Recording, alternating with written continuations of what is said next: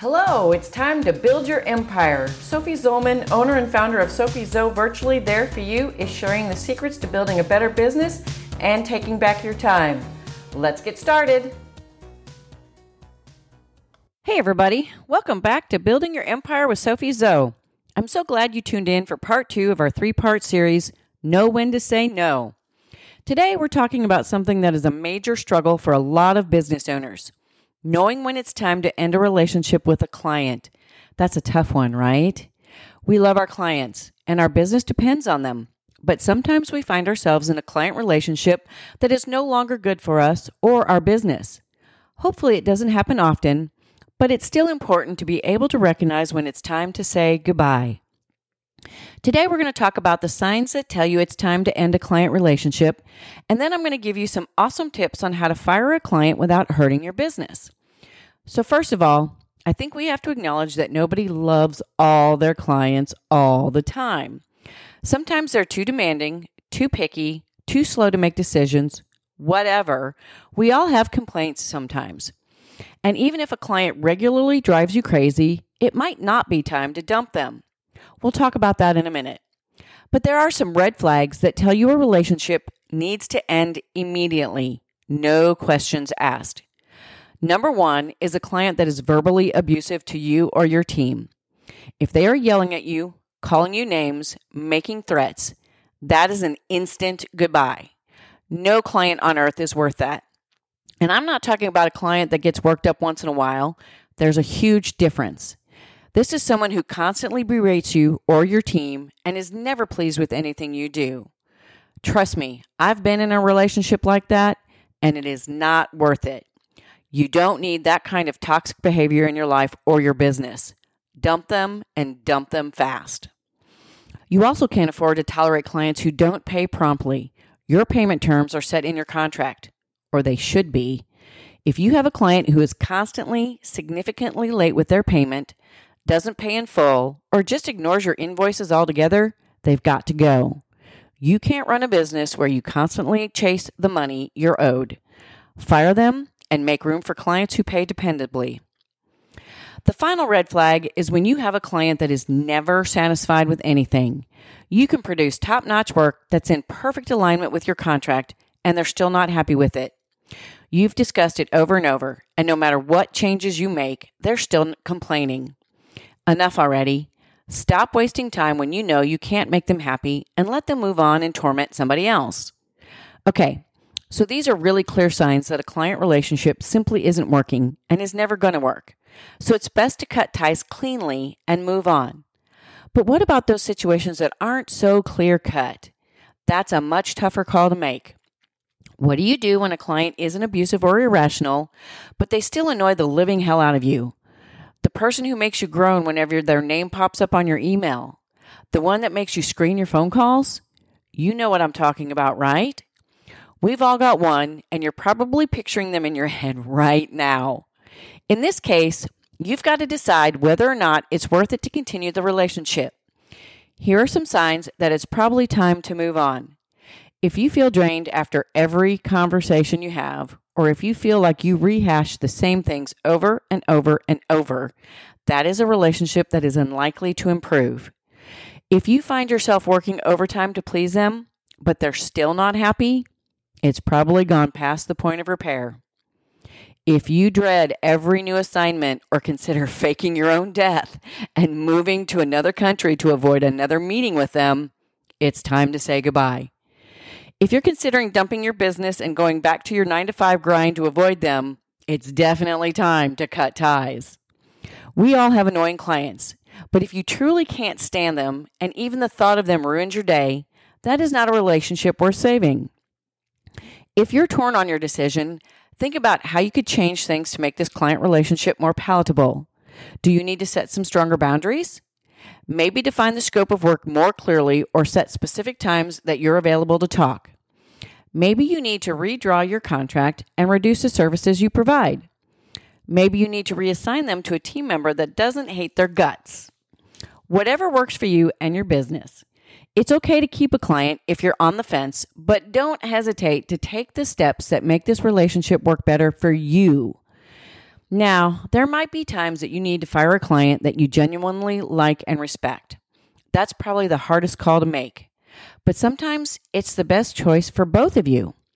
Businesses change and evolve, and sometimes you or your clients outgrow each other, and that's totally okay. Maybe they have grown a great deal and their needs are greater than you can take on. Maybe your business is changing and the tasks you're doing for a client no longer align with your goals or values. Maybe this just isn't the kind of work you want to be known for or want to do anymore, and that's okay. Set them free so they can find someone who is a better fit to provide the services they need. Don't waste your limited time and resources on clients that are no longer an asset for your business. You should also give yourself permission to cut ties with clients who are just too much trouble. If they constantly try to change the agreed upon scope of a project or add more work without being willing to pay more, you can dump them.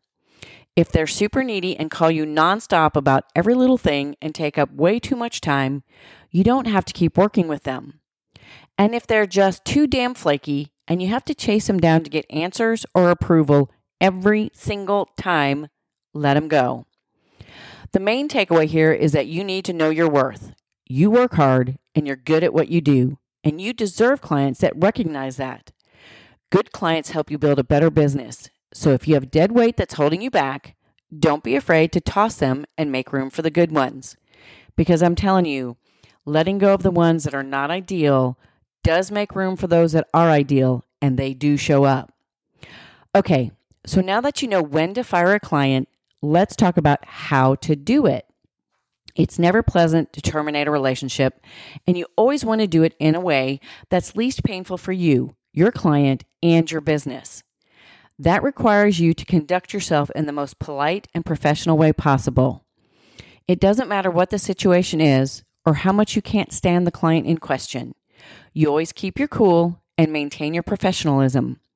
This isn't the time to tell them what you really think. You want to end this without damaging your business or your reputation.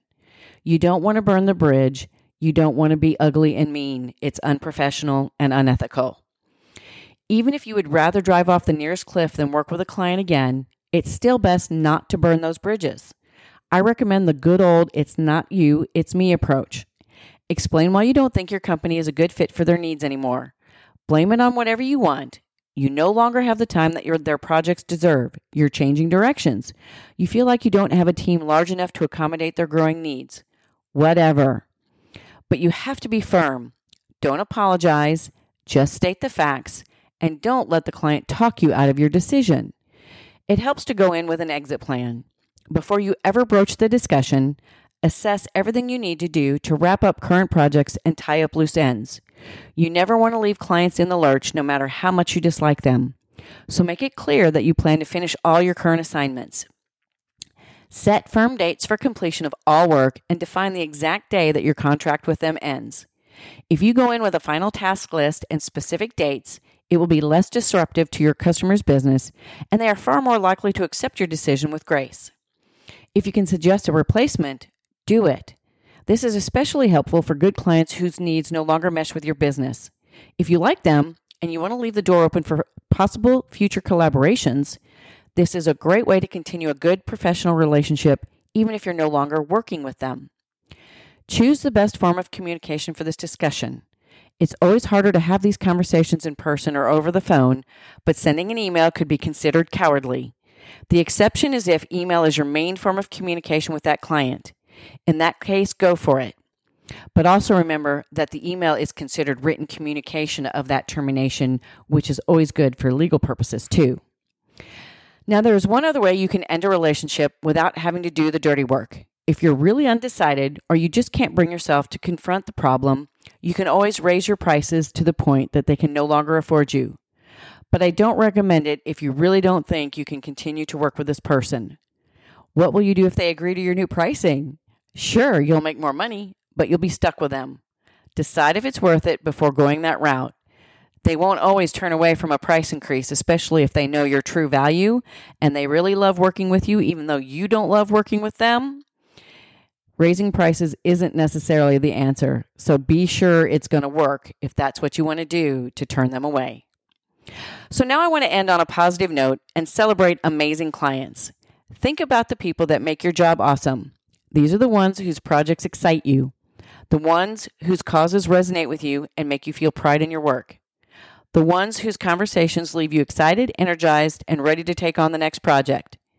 These are the clients who make your job worthwhile, and you want as many of them as you can get. Never be afraid to lose a client that's not a good fit for your business.